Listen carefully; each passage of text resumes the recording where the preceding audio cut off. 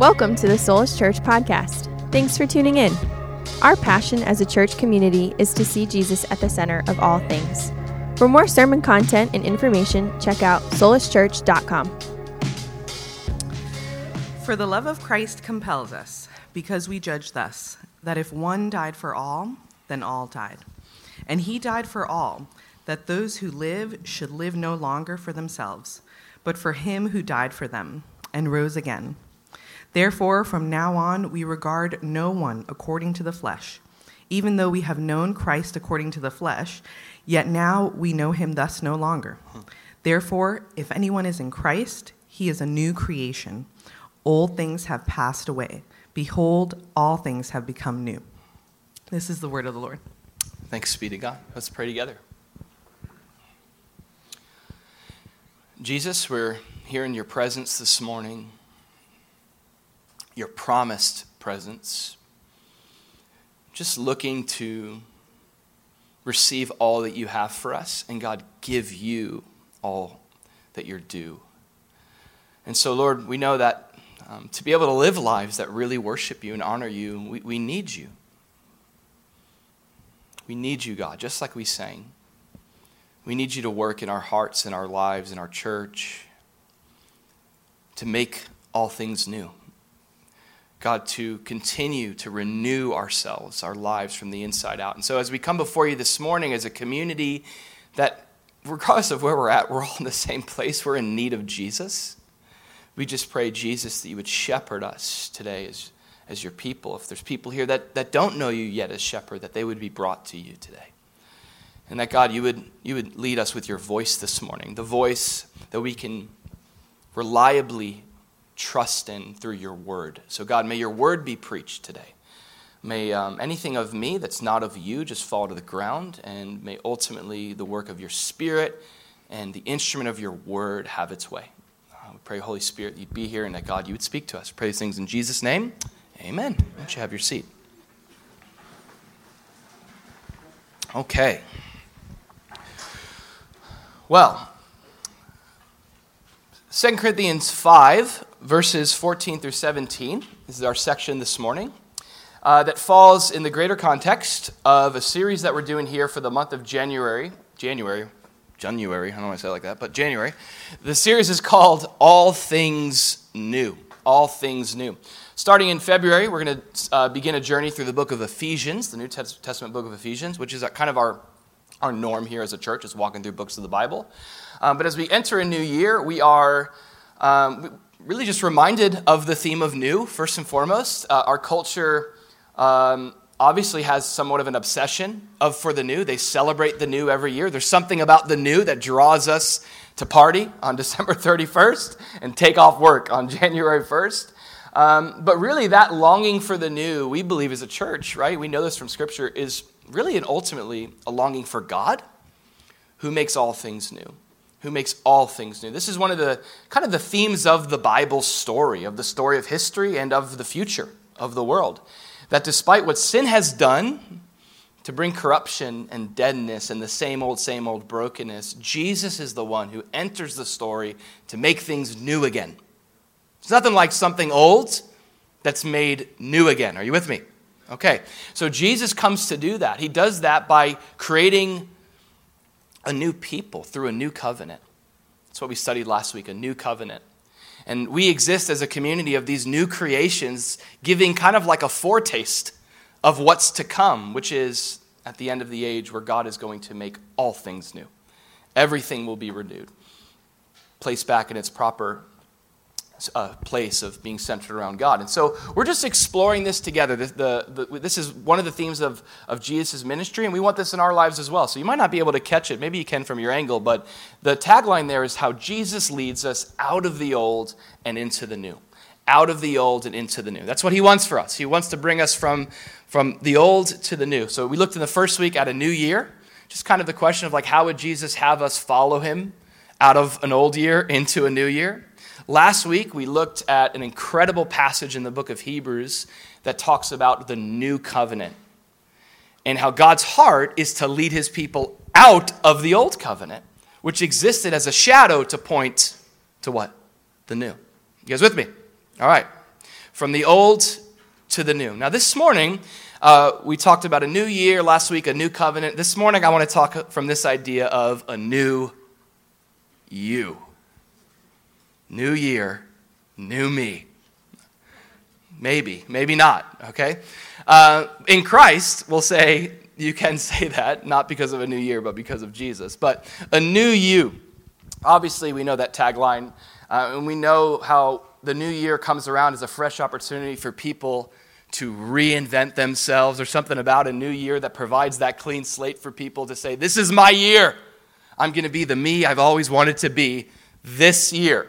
That's really what I think, at the center of our longing for the new, I think this is what's there. Humans are longing for new. Ultimately, we're looking to be new, right? We're looking for that.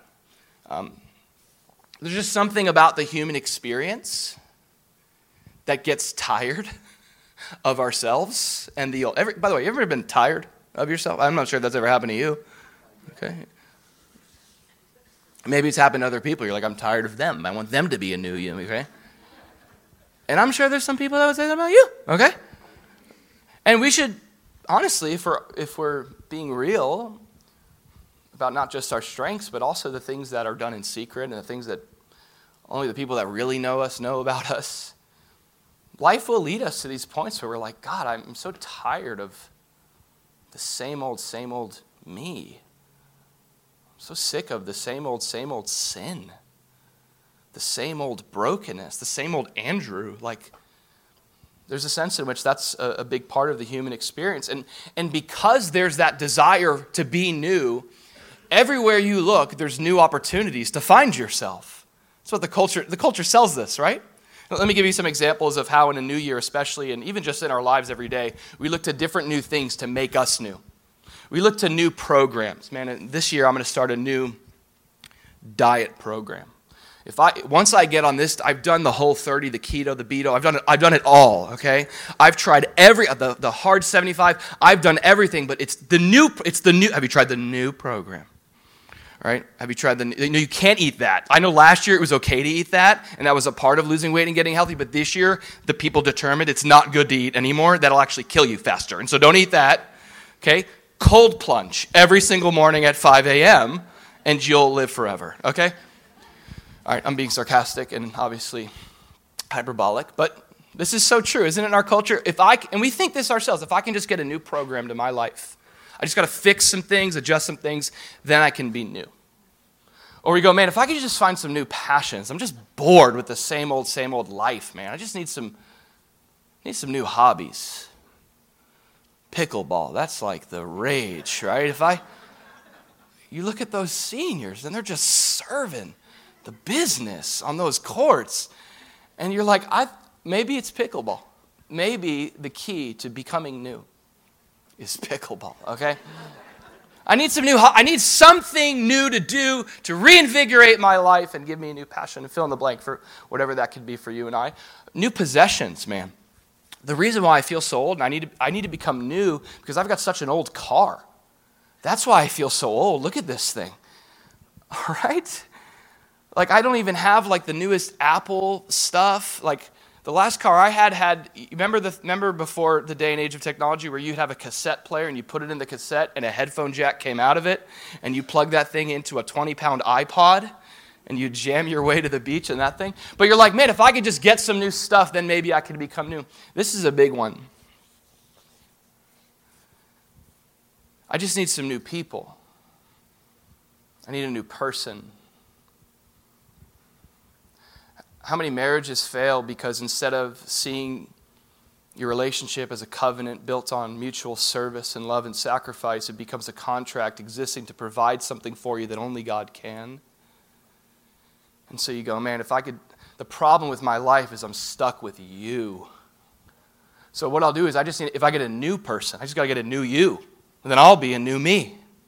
Just need a new relationship. The problem is you bring the same you to that new person. Do you know what I'm saying? So we can look to people. This is a big theme, too, in our culture where it's like, cut out the toxic. The problem with your life is toxic people. You ever heard this? Toxic people. No, Like, don't get me wrong, there's such a thing, like boundaries, healthy. There are people that it's really good for you to stay away from them. But this mindset that acts like you're the only pure one and everyone else is toxic, if they don't measure up to some standard of some of this thinking, it's very obsessive and it's very dangerous even. What I mean by dangerous is it can cater to a form of pride. That's a little dangerous. Or new places. You know what it is? Just sick of South Florida. That's what it is. Mountain air is calling me. That's what it is. I need a new place, a new country, a new state. I need a new environment. That's what I can do. The problems with my life, it's not so much me. It's everything else around me. It's the system. I'm not really a beach guy, more of a river guy. Got to move up there, okay? Or new prospects. Man, if I could just get that promotion, right? If I could secure that deal, if I could land that job, if my business can get to this place, if I can sell this much, then we're chasing to be someone. Do you see this, right? With all these things. And then lastly, this is a real thing. This is not just another P word, okay? It is a P word, and I'm glad it fits in my pastoral flow of P words. But I've got to become someone. Even though it's not my true self, I got to become someone that more people will like. I got to take on a personality. I got to be funnier. I mean, I'm not even kidding you. This is real stuff. I've got to be more like this. So we try to reinvent ourselves by how can I change my personality? Not so much saying, God, how can you make me be more the authentic self you created me to be? But I just got to, all these different ways, look at this, all these different ways that we go about seeking to be the new person we're longing to be. And now let me say this, first and foremost, I'm not saying that God doesn't use these things to bring renewal in our lives. Amen? God uses these things. We know that. He uses people and passions and places. God brings renewal through all sorts of surprising ways. What I am saying is that none of these things, and whatever else is not up on the screen that you're looking for to make you new, none of it is really able to deliver on the newness that you're longing for. Let me say that again. None of it is really able to deliver on the newness of what we're longing for. What these things do, I found this in my own life, is they tease out the potential of newness just enough to keep us coming back again and again and again and again. It teases out enough newness to feel new, but it keeps me coming back for more newness. I need another new thing. You've seen this pattern? I need another new place. I need another new church. I need another new person. I need another new thing. I mean, every noun, right? I need something else new. And I believe that, let me say this, I believe that our enemy, there is a real spiritual enemy at work against your life, against the purposes of God in this world. And he knows how good these things can be, how they can shine and glimmer and call us away from God into idolatry. And so he capitalizes on that in our lives. Every new thing that comes up is a chance to find the new that we've been looking for. And I want to say this, it's evident all around us. Everywhere you look in our culture, the world is selling humanity some way to be new. And here's the big one, and find yourself. That's the problem. You got to find yourself. You want to be set free from the old you need to reinvent the new you. Come find it. It's amazing the kind of money and time and energy that people will spend to find themselves, to be the new you. They will go to really far, tragic measures even. I look at our next generation and all of the confusion around gender, all of the confusion around identity, and it's rooted in this. Who am I is the question. Who am I? And it's into this world of the same old, this world of people longing for the new, seeking to find themselves and make themselves new, that Jesus speaks. The gospel of Jesus speaks right into this, and he says, stop. That's what he says. Stop trying to find yourself, okay? Here's the message of the gospel. You don't need to find yourself. You need to find Jesus, who knows you better than you could ever know yourself. And he's the one, listen, he's the one who can make you new. He's the one who Paul says makes all things new. Here's a way to say this. Jesus offers substantially what culture sells us superficially. He offers it to us in a substantial way, substantial newness in Jesus. The newness we're really longing for. And we read it there in 2 Corinthians 5:17. I don't know if there is a more clear verse in the Bible that tells us, come to Jesus to be new, any more clear than 2 Corinthians 5:17, where Paul says, and he proclaims what is the good news or the gospel of Jesus Christ, that if anyone is in Christ, they go from being in their own lives, in Adam, in the flesh, to being in Christ through faith in the gospel, trusting in Christ. If anyone is new in Christ, or rather in Christ, he is a new creation. Old things have passed away. Behold, all things have become new. If anyone is in Christ, when you come to Christ by faith, Paul is proclaiming the gospel here, and you trust in what he has accomplished, his spirit, this is a real spiritual reality. You come to Christ by faith. This is a Christian. A Christian isn't someone who got like a better version of their old life. We're those that come to Jesus with our lives as they are. We trust in his life and his death and his resurrection. And through our trust in him, his spirit, the Bible teaches, comes inside of you and makes you new. The theological word for this is regeneration. He rebrands you. He makes you brand new. Again, he doesn't make you a better version of the old, which is most of what everything else is selling. How could I be a better version? He makes you new altogether. I love Titus chapter 3, verses 3 through 6. It says this, for we ourselves were also once foolish, disobedient, Paul is speaking to other Christians, deceived, serving various lusts and pleasures, living in malice and envy, hateful and hating one another.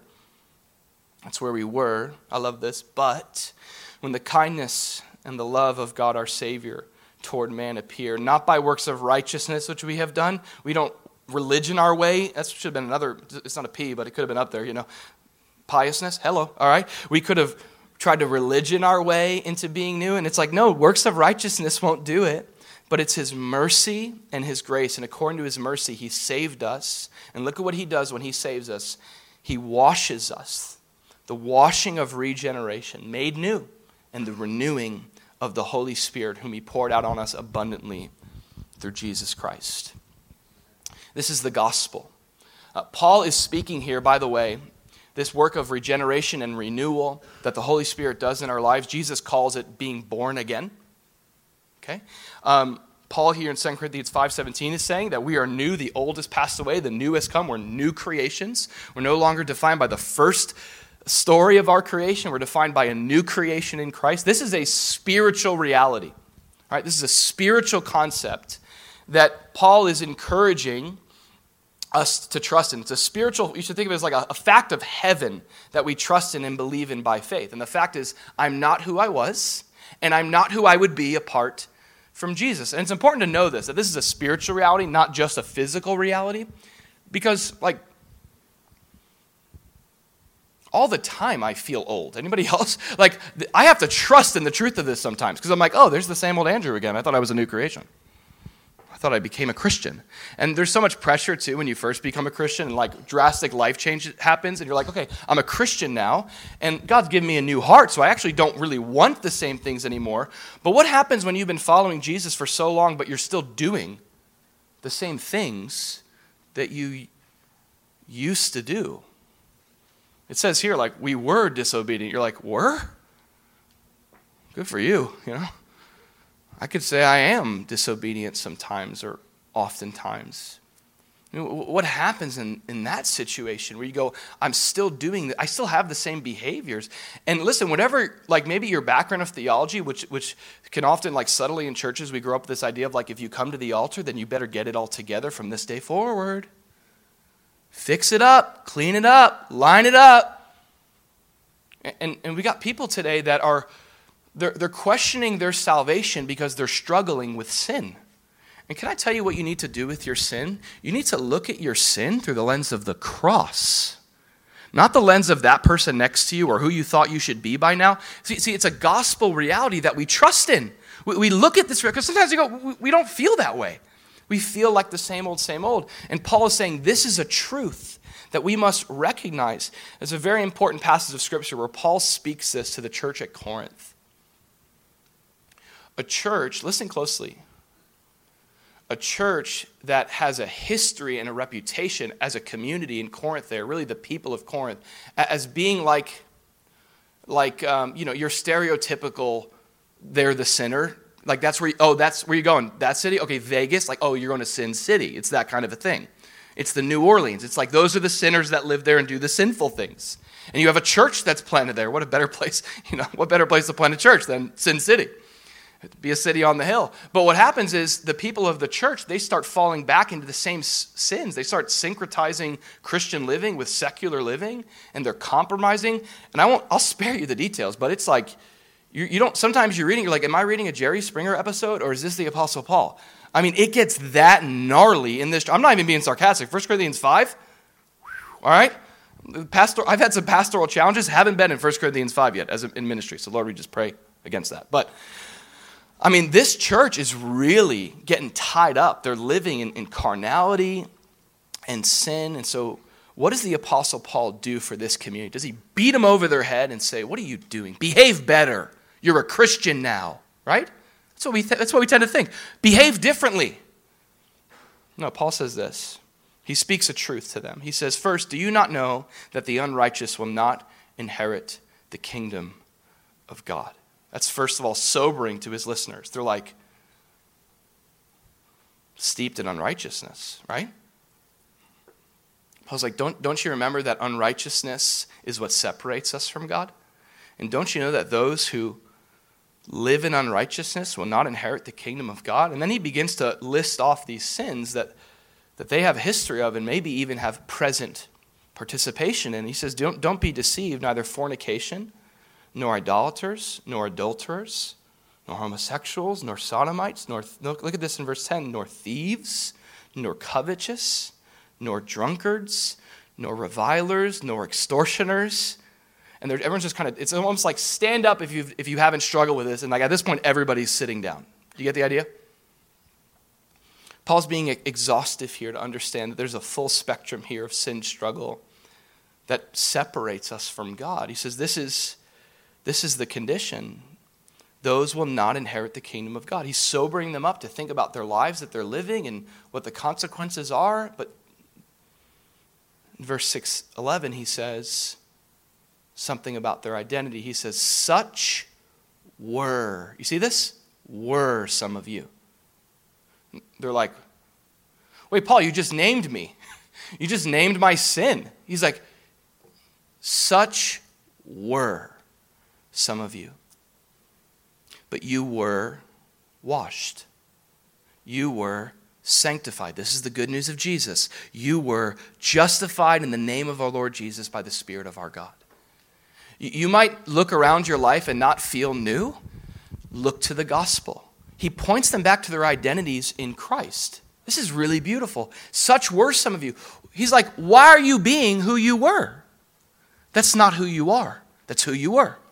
It might be who you were, and it might be who you would be today apart from Jesus. But here's the good news of Jesus. Whatever that thing is about you, it's no longer who you are. This is a spiritual fact of heaven. We want to bring our faith to that fact, but it's a reality regardless of how we feel today. The fact of heaven is if you are in Christ, you are a new creation. It is true over your life. The old has passed away. Now,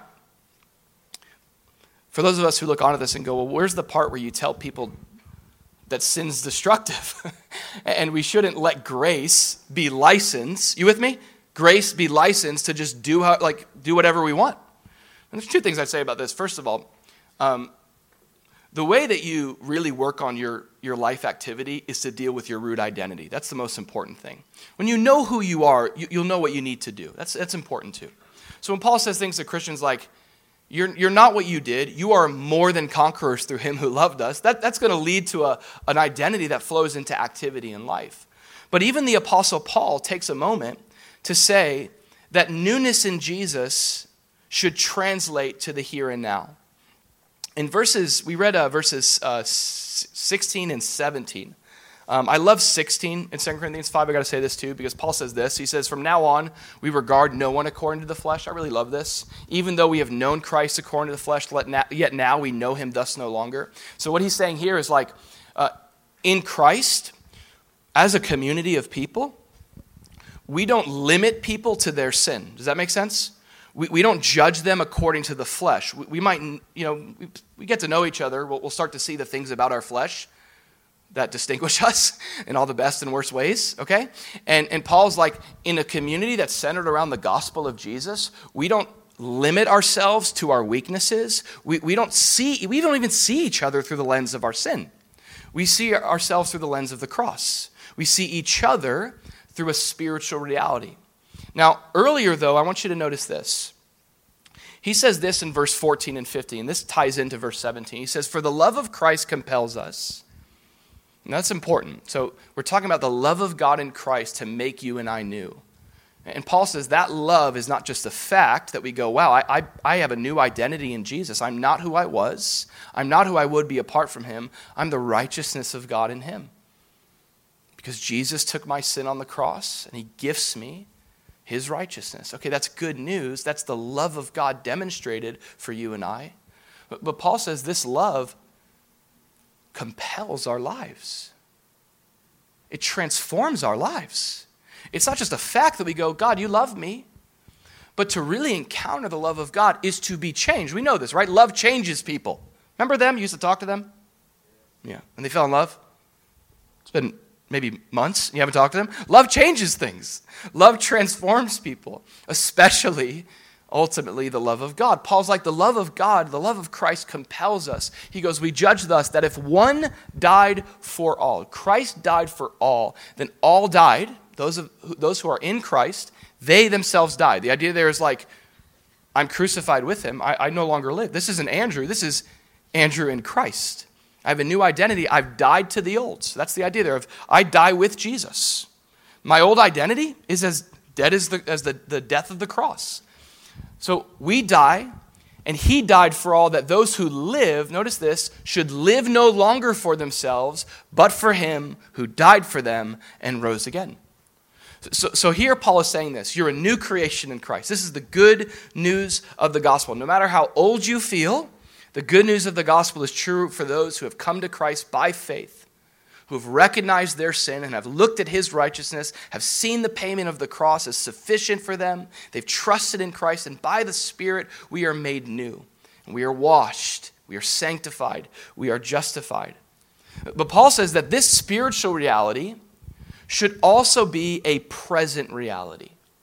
It should also be a lived out reality. It should be a daily and practical reality. And we know the contrast here, right? I mean, the simple kind of reminder theology words for these two things are salvation and sanctification.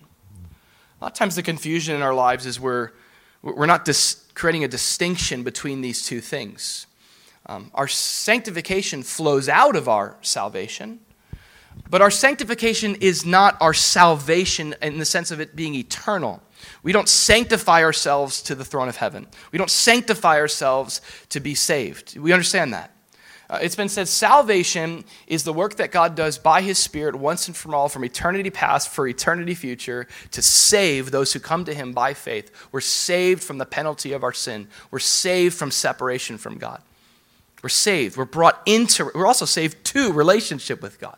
That's our salvation. This is our eternal security.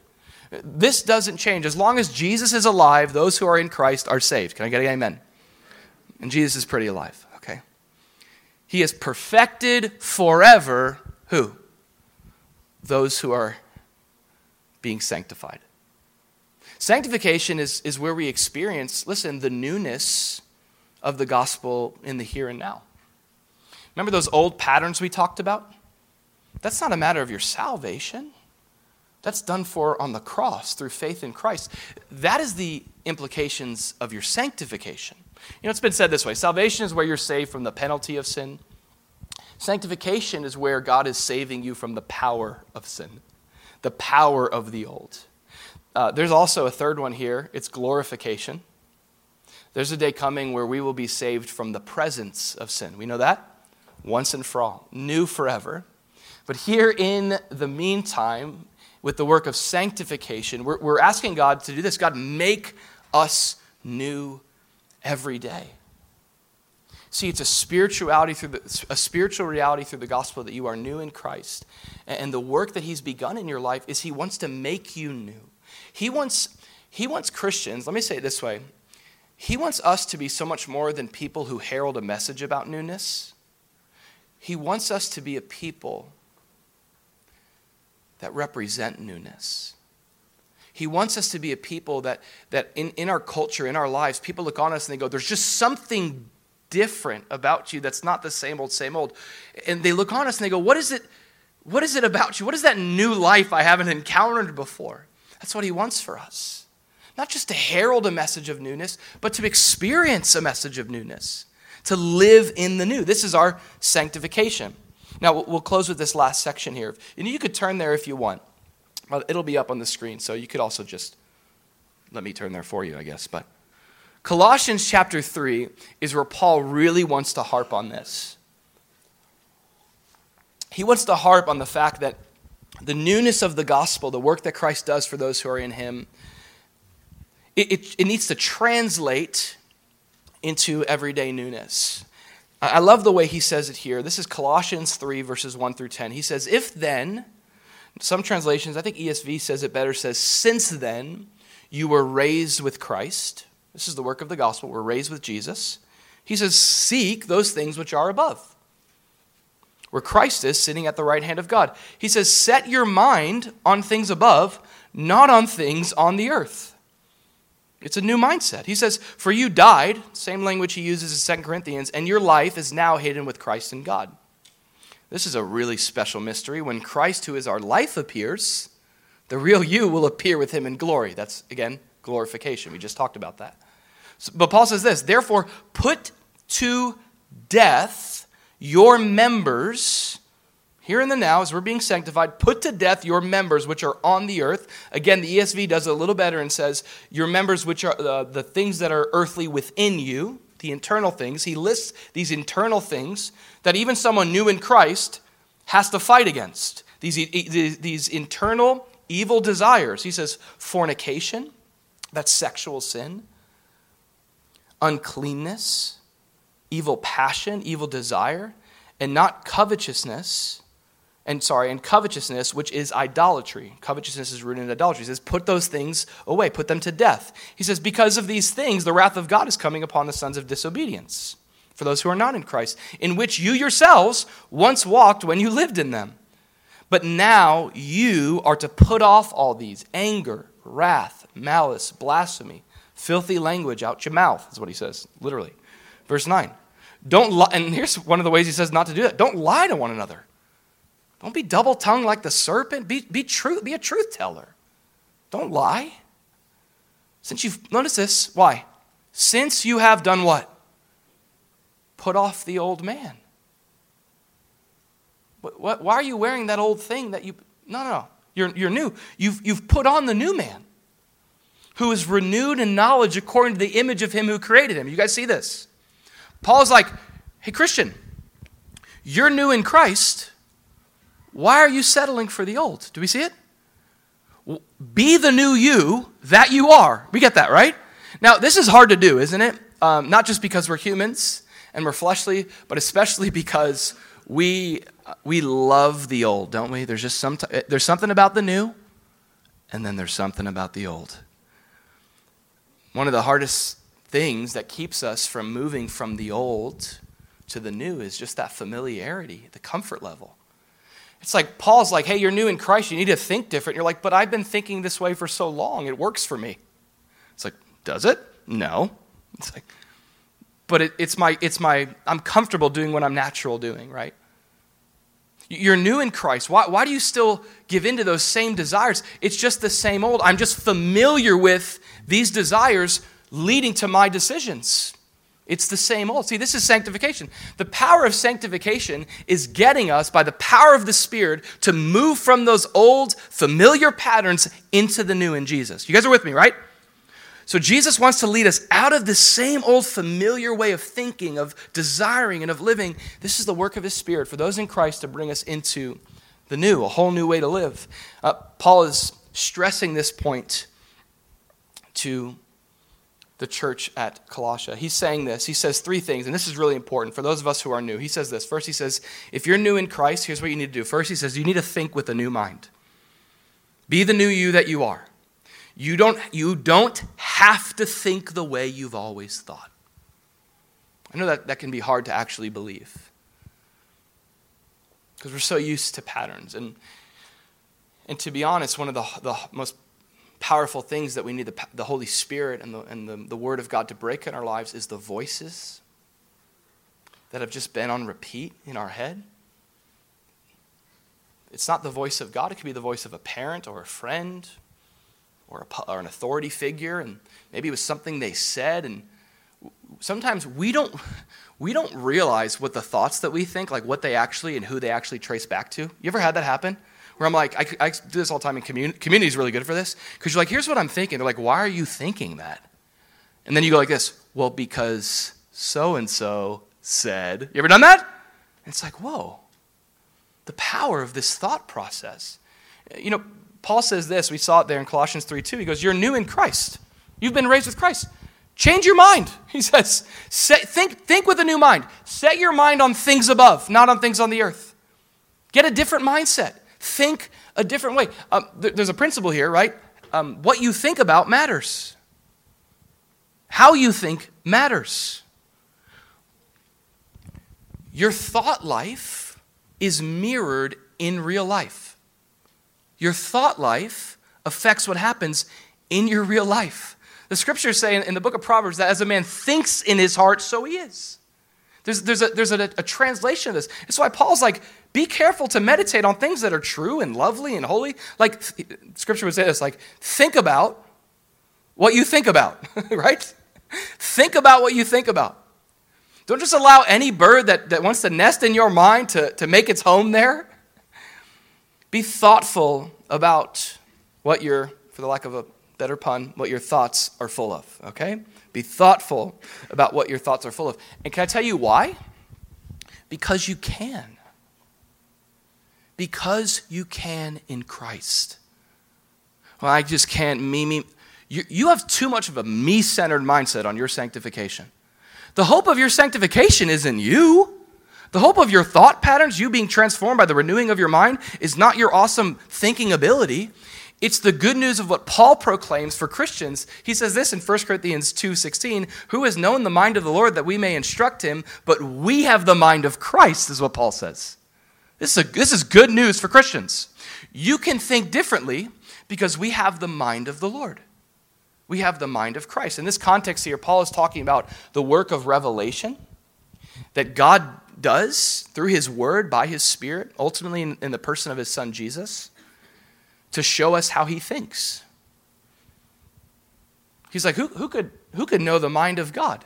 Well, he answers that in verse 10 when he says, those whom God has revealed his mind to. For those of us who are in Christ, he says, we don't have to think the same old way. Why? Because I love this, I can think like God.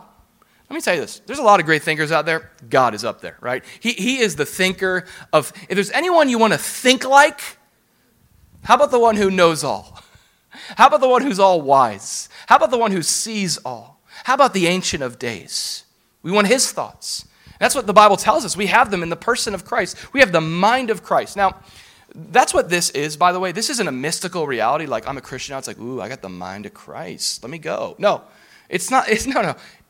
It's a reality that's bound in the canon of Scripture. This is the mind of Christ. You want to know what God thinks? Here's what you do. You say, God, I want to know what you think. So what I'm going to do is stop talking, and I'm going to start listening.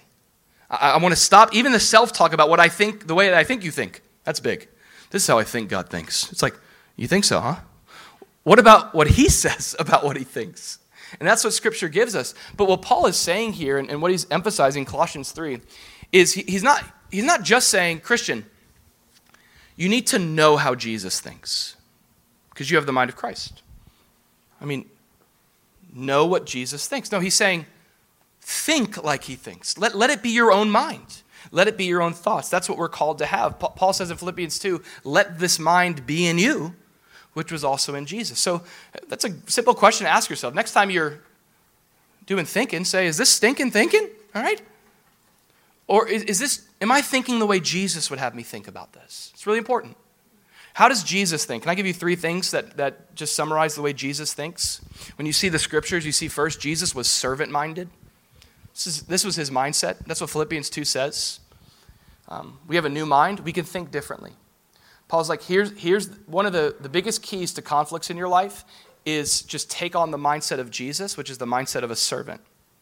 One of the fastest ways to have conflict in a relationship is have the position of the one being served. If that's your mindset, everyone serves you, and life is about serving your desires and your plans, and even God himself, if you have that mindset, that thinking is stinking thinking, and it will lead you to broken places. When everything in life is about serving you. Paul says in Philippians 2, here's how you have unity. Here's how you have joy. Here's how you have fellowship. Be a community that thinks like Jesus. How did Jesus think? He didn't come to be served. He came to serve. He had a servant mindset. Approach your relationships and go, how can I serve? That's huge. That's the mind of Jesus. How are you thinking about your conflicts and your relationships? The mind of Christ is servant-minded. Jesus also thinks scripture-minded. We know this, right? Like if you bump Jesus, the Bible comes out. Do you get it? Jesus' mind was bathed in the Bible. Just saturated in Scripture. It comes out of him in every situation. In temptation, what came out? Scripture. In anxiety, what came out? Scripture. When he was suffering, what came out? Psalm 22, Scripture. Jesus was Scripture. Everything he navigated, he thought through with a biblical mindset, a biblical worldview. It's what we're called to do as well. Allow God's word to saturate our minds, to affect our thinking. And lastly, Jesus was sober-minded. One of the best ways you see this is when you see him in contrast with his disciples, who are often the opposite of sober, I guess, but in a mindset, like all over the place, scattered, here to there, and in the face of challenge and trial and difficulty, you have Jesus who has his face set like a flint to what God's called him to do. He has a sober mind. Peter learns this from him, and so Peter writes in 1 Peter 1, he says, gird up the loins of your mind. Don't be letting your loins of your mind hang all out like it's like in Saturday with the boys, okay? Gird those loins up. All right? Be on top of it and be sober-minded. No, this is important. The idea there is like, don't just be a victim to every single thought that floods your mind. Don't own every thought as coming from you. Recognize there's an enemy. Recognize that there's truth. Have the scriptures in your mind. Keep your mind stayed on God. And don't just be carried away with the wind of thought and doctrine. Think like Jesus. Think soberly. Think rightly. The mind of Christ. Paul also says this. He says, don't just think with a new mind, but desire, notice this, with a new heart. We're new in Christ, and so we should be the new people that we are. Be the new you that you are. How? I need to think with a new mind, but then he tells them, you also need to desire with a new heart. This is sanctification. This is really interesting. He says, put to death, therefore, what is earthly in you. And Paul lists this like litany of sinful desires that can strongly dominate the human heart. We should say the fallen heart. The fallen heart, the sinful heart, it's prone towards these strong things. I mean, pick your passion, okay? Pick your evil desire. And Paul is pointing out here that the things that happen, there's what happens on the outside, but then there's these like evil desires on the inside that matter, because they're the precursor. Those sinful desires are the precursor to sinful decisions. Those sinful desires, your desires matter, the strength of them. And Paul is saying you got to kill these strong desires. James says it this way. He says, let no one say when he's tempted, I'm tempted by God, for God cannot be tempted by evil, nor does he himself tempt anyone. He's not the tempter. We know who that is. But each person is tempted into sin when he's drawn away by what? His own desires and enticed. And then when his desire has conceived, it gives birth to sin. And sin, when it's full grown, it brings forth death. This is where strong desires can lead to. Sometimes it just starts with that too. You know what I'm saying? It's not even a massive desire. Sometimes it's just allowing space for a little dose of sinful desire in our hearts. You just kind of look, it just kind of glimmers. You're just like, right? You just kind of do your thing. You're just kind of peeking. But that grows. That's what James says, what Paul emphasizes, that sin is relentless. The enemy is relentless. Those evil, strong, sinful desires left unchecked will check you. They'll control you. Those sinful, he says, so what do you need to do? You need to put them to death. Isn't that interesting? That's what he says. He says, put those sinful desires to death. Now, why is he able to say this? And the answer is because you're new. Because you're new in Jesus. And in Jesus, you have more. This is a gospel truth for those of us who are in Christ, who, by the way, know what it's like to have strong sinful desires. Okay? And can I also say this? That church community is not a place to suppress your sinful desires. Well, hold on. That did not come out correctly. Please suppress your sinful desires. Let me use a different and better word. John Boy, you loved that, didn't you, dude? I know John Boy loved that especially. All right? Church is not a place to, hide and try to cover over your sinful desires. Because if people really knew what I struggled with and what I was tempted with, I think that's the tendency is I don't want anybody to know this. I'm not doing it, but I don't want to share anybody that this is my desire because I don't want to be condemned. But what ends up happening is those desires that are left in the dark, they grow into actions. So church is the place to suppress your sinful desires. It's also a place to confess your sinful desires, okay?